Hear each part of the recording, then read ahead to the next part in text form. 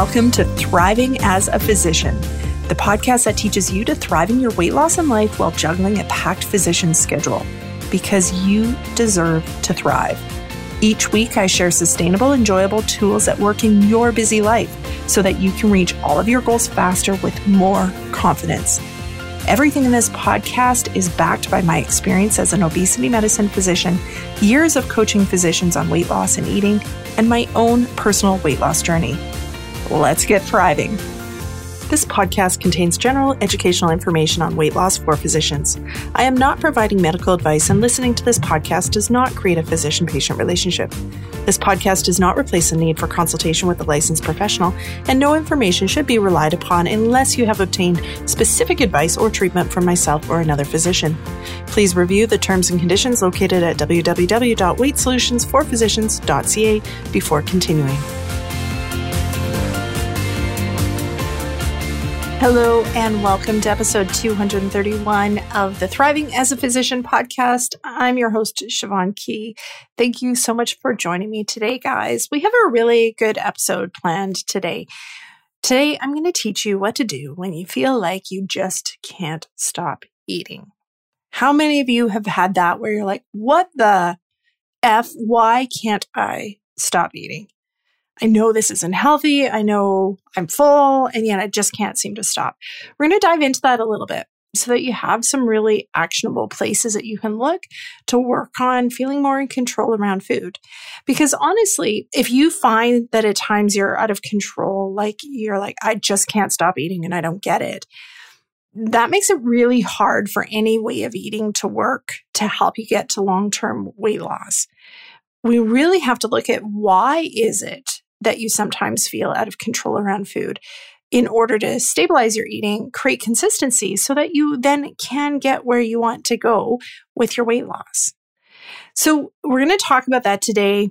Just before I get going, I just want to make a note that we're getting ready to start the Fresh Start program. If you haven't heard me talk about it, this is a special bonus program inside Thrive Academy for physicians where it's 6 weekly workshops diving in deep to some of the biggest topics. So some of them relate to what we're talking about today. Some of the biggest topics that make it hard for physicians to lose weight. And the way I designed the Fresh Start program is I thought, okay, out of all these physicians I've coached over the years, if I could give them a magic wand and change big topics for them in a very short period of time, what would those topics be? And that's how I came up with the topics in the Fresh Start. So it's things like knocking down cravings. And literally in the span of the one session, you are going to have tools that will completely change your experience with cravings. So you will never, ever, ever have to fear having cravings again. Imagine that. Imagine the impact on your weight loss. And even what we're talking about today, if you just had the skill of dealing with your cravings. We're going to talk about things like motivation, setting goals that actually make you feel good. Stepping out of overwhelm, because for physicians, when you start getting overwhelmed with your life, or if you start feeling overwhelmed with your weight loss, you know what happens? It's hard to keep going and stay focused on your weight loss goals. We have to have the skill of stepping out of that and more. So literally these sessions, one of these sessions could totally change your life. I just got a message from somebody who is not part of Thrive Academy, but has just come to some of my free sessions, sending me a message of how much impact one session has had on her life and how her relationship with food and how it feels when there's tempting foods around has completely changed. And I want you to just think about that, about the impact one session might have for you, that it could totally change everything you've ever thought about weight loss, because that's true. Now, if you're interested and you want to talk to me more, the first step is head over to my website, weightsolutionsforphysicians.ca, and click on the Work With Me tab and then fill out an application. Once you've filled out an application, what will happen is you will hear from me directly. And if I think you're a good fit reading your application, I will invite you to book a call with me where you and I can talk directly. There is no obligation to any of this. It's all about having a conversation to make sure that this is a good fit for you and that I know that I can help you with whatever you're struggling with, so that when you join Thrive Academy, you do it with confidence that this is going to help me and this is going to be amazing. Okay? So head over to weightsolutionsforphysicians.ca, click on the Work With Me tab, fill out an application form, and then we'll talk. So I was thinking about times that I have felt totally out of control with my eating, and there have been many. Whatever you have experienced, I have probably done that and others. And I used to really literally think there was something wrong with me. So especially once I started to get somewhat interested in weight loss and I was trying but not really seeing success, I would notice myself in food situations compared to other people. And I thought there was something significantly wrong with me. So at social situations, if we're sitting, say, standing around a counter with like appies laid out, I could not stop eating them. I would be in there and unable to stop reaching for another piece and another piece. And I started to notice other people didn't do that. And it confused me. So it's like, what is wrong with me? I used it against myself. I blamed myself, all the lovely things that we are wont to do when we struggle with our eating and weight. But I noticed I was different and I didn't understand why. And that's why I'm making this episode for you, because I know there's a lot of you out there that are thinking the same thing. When you stand around with your friends around some appies and feel like you're the one, I keep picturing myself just diving face first into the appies and not lifting up to breathe. And of course it wasn't that, but that's like my mental image of what it was. Other times after work, I remember just either it was two-sided, right? Finishing work, exhausted. I can't even think about cooking. Let's just order something in, ordering pizza, having, a few slices, feeling full, but then feeling like I need to have more, and finishing feeling like I was overfull and not getting why or not understanding why. On call in the nurses' station, you probably heard me talk about this before, but if food came out at 2 a.m., I could not handle that. I felt I had no choice, and it felt mindless. And I know a lot of you guys talked to me about that, feeling like it's just this mindless eating that you kind of holy shoot, what did I just do? Did I really just eat that bag entirely to myself? There's lots of times where afterwards, I'm like, am I the only one that ate those chips? Did I just finish somebody else's chips? I'm laughing because I'm totally embarrassed by that, by the way. But it was true, sitting around 2 a.m. waiting for somebody to dilate and can't go to sleep because the strip's abnormal and you have to sit there and look at it. That is a skill in its own right to learn how to manage your eating, right? So I blame myself. I thought something was wrong with me. And what I've learned over the years, and if this is the only thing you take away from this episode, it's going to help you, is when I focused on the eating, it rarely actually helped the eating. So when I was it just made me want more pizza. And so it would maybe last a week. And then I'd be like, oh, this has been a particularly tough day. We just need to order pizza. When I would sit there staring at those chips, okay, I need to not eat chips. At some point, I was like, it's 3 a.m. I wish I was in bed. I'm going to eat some chips. It's going to help me stay awake, right? The focusing too much on the eating makes the eating a bigger deal. It makes it harder for you to feel ease around the food. It makes it harder for you to not eat because you've put attention onto it. And when your brain's attention is there, then it builds desire. It gets more interested in what you're putting your attention on, right? Have you ever had that where you're like, oh, I'm not really hungry. Oh yeah, I don't really want that. But then you start thinking about it. And then all of a sudden you might actually start to feel hungry. Or all of a sudden it sounds like a better idea than it did originally. That's this. The more we focus on it, our brain's like, yeah, okay, that sounds like a good idea. Let's do it. So let's go to the types of hunger, because this is very important. Understanding why you're eating when you eat is a really, really life-transforming skill to have.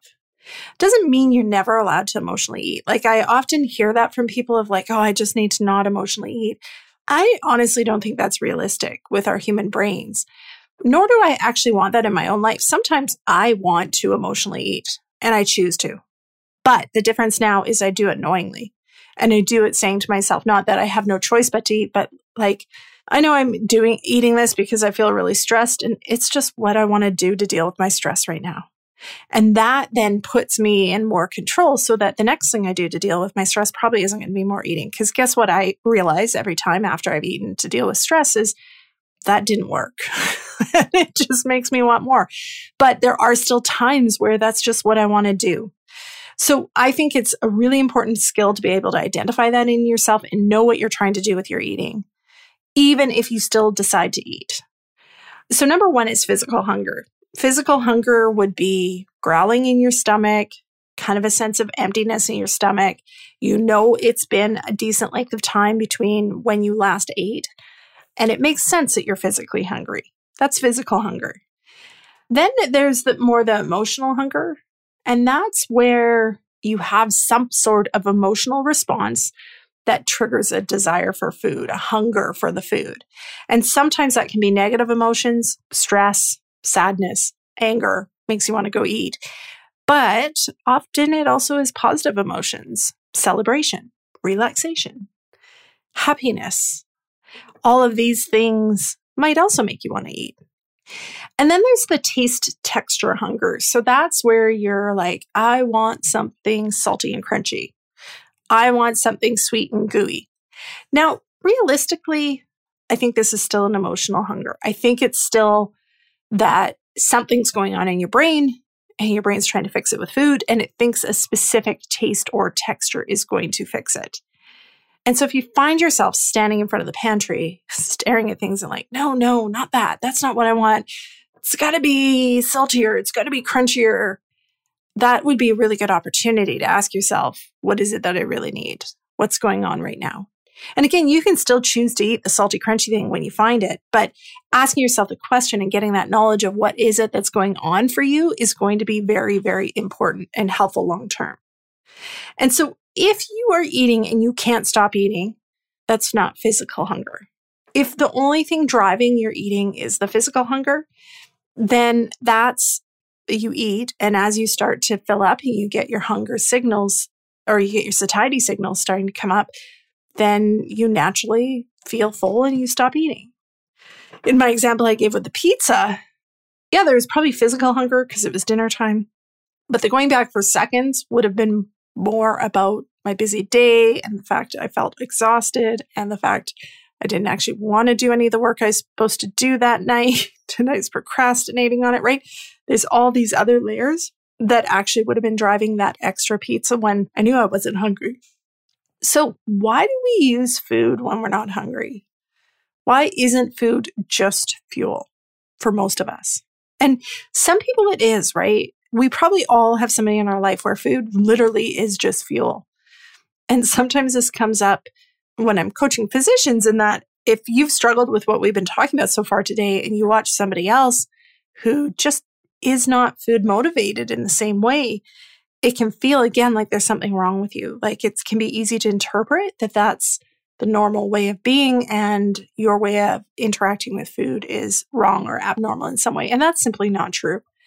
It's just we all have different brains. We're learning more and more about the genetics behind like our craving centers and our appetite centers, all these different things.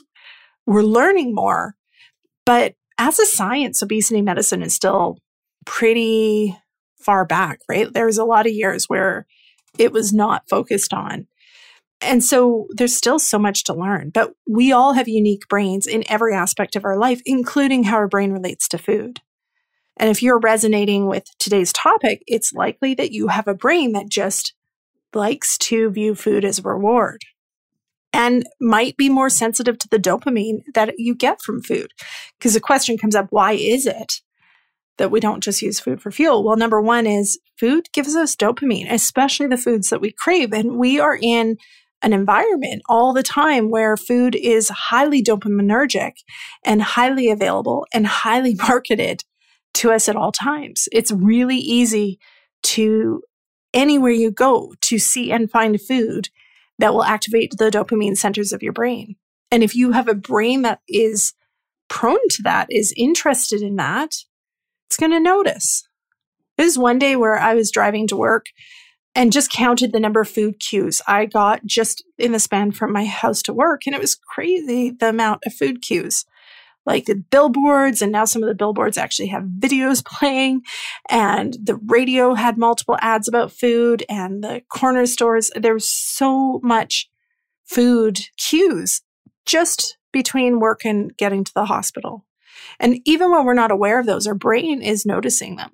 And it can be driving desire. It can be driving interest in food that might show up later in the day. So the other piece to be aware of is the motivational triad. So our brains like to get things that give us pleasure. So food gives us pleasure. Processed food and food with sugar in it gives us even more pleasure because it is designed to activate our dopamine centers of our brain. But the motivational triad also means we look for things that give us pleasure. We look for things that avoid pain. And we look for ones that take the least amount of energy to do. And that's evolutionary, right? If we had to have the choice in survival between feeding ourselves from food that's right there and we're able to get without exerting a lot of energy, like a patch of berries, versus going and walking kilometers and kilometers to hunt something and not knowing whether or not you would get something, in the moment, we would be more attracted to the berries because it's a given and it's going to take less energy. Now, extrapolate that to our current food environment where the berries are packages of baked goods and they're everywhere. And our brain that hasn't changed in that time looks around and it's like, well, that's going to help. That'll keep me alive. That's going to help me survive. And it gravitates towards the easy access food. So it's nothing going wrong. If you find that you sometimes just can't stop eating, it's nothing going wrong. It's just how our brains act. So why specifically as physicians do we often feel out of control around food? Because, right, we're like, oh, I'm a doctor. I should never feel out of control around food because I should be in control of everything. And I know everything that's supposed to keep me healthy and I should just do it with ease, right? That's the voice in our head that we hear. And it's not a very nice voice. It doesn't help us.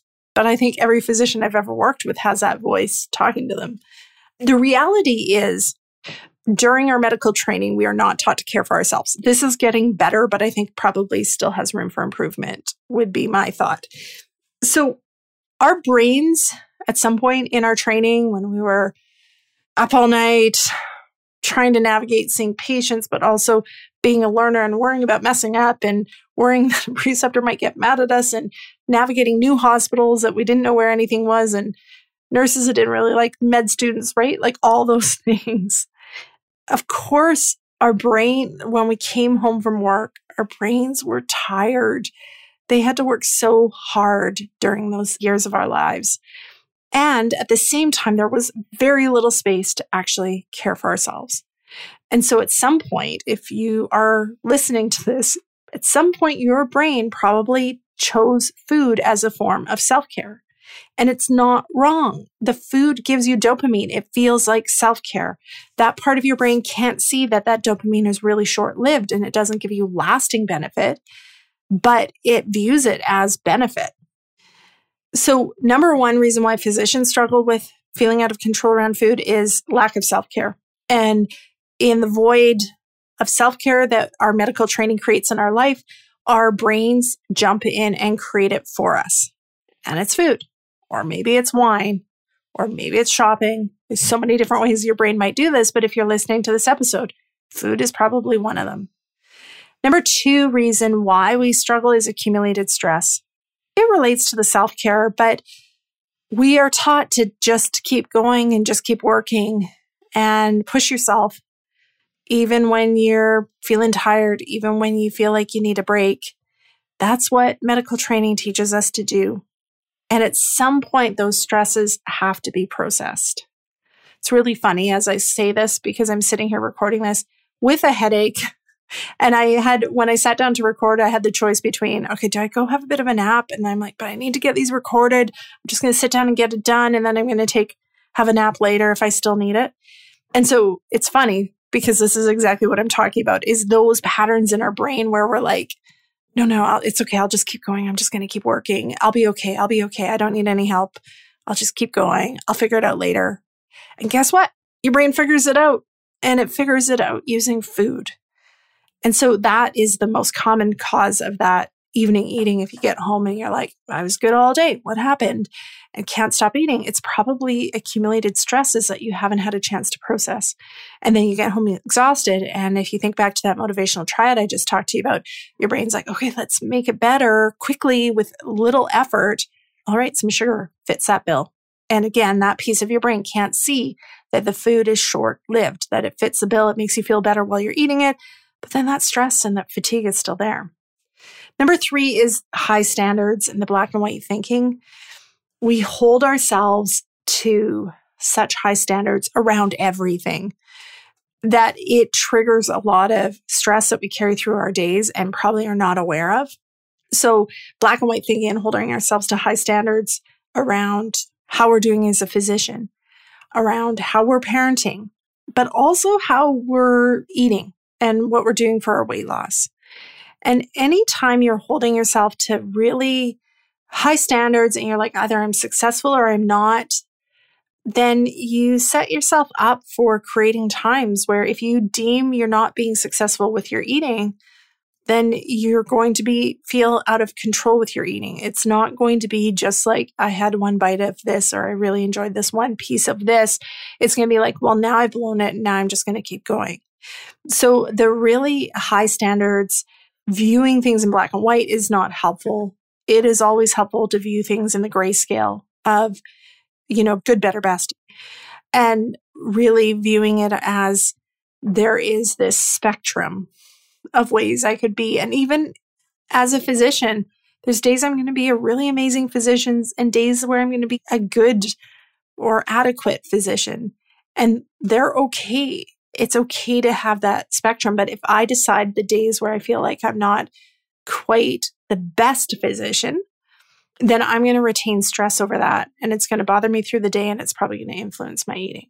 And I encourage you to kind of look at your life and see if there's places where you view things in the same way, or where that accumulated stress influences your eating, or the way you tell yourself stories about whether you're being successful or not influences your eating. Okay, so what can you do to feel more in control? Number 1 is you have to stay in compassion. You have to be nice to yourself. There's nothing wrong with you if you sometimes feel like you're out of control around your food. It's just that there's things that you have not addressed yet. But if you blame yourself, you're going to block your ability to find solutions that are going to work for you. You're going to stop your ability to find out what's actually happening. Number 2 is you have to get curious. When you're compassionate, it's easier to be curious and be like, okay, wonder what's going on here. Hey, Siobhan, why did you go back for those extra slices of pizza and keep eating even when you knew you were full? How's your day been, Siobhan? Right? Asking yourself that type of question. What might be influencing this today? And what will happen is you'll start to gather a bunch of data about your brain and food. And as you get more data, it's going to be easier for you to figure out what you want to do about it, to have some ideas of how you could change things. Number 3 is look for underlying drivers. So while you're being curious, look for these themes. For me, some of the drivers, I've already mentioned that being up in the middle of the night, that was one I had to deal with. Being really busy and behind in the office was a huge one, and that's true for a lot of physicians I work with. Being in social situations and feeling slightly socially awkward, anxious, that was one I had to figure out. For you, they might be totally different, but look for the themes, and those themes are going to be your underlying drivers. And then once you've found a driver, then you can start thinking about how you want to handle it differently. Maybe there's a way to handle it that's going to be more effective than the food actually is at addressing that underlying need or that driver. All right. I hope that was helpful. Send me an email. Let me know how it was at info@weightsolutionsforphysicians.ca. And if you are a physician who sometimes feels out of control with food, that is my jam. That is what I help physicians do all day, every day. I've lived that life and I have tools that really, really work and create so much more ease than what you probably currently are experiencing around your food. But I encourage you to head over to the website, weightsolutionsforphysicians.ca, click on the Work With Me tab and fill out an application form. And then you and I can chat with no obligation, no pressure, just a conversation about what your needs are, what your challenges are, and how I might be able to help you. All right, have a fantastic week, guys. We'll talk to you later. Bye-bye.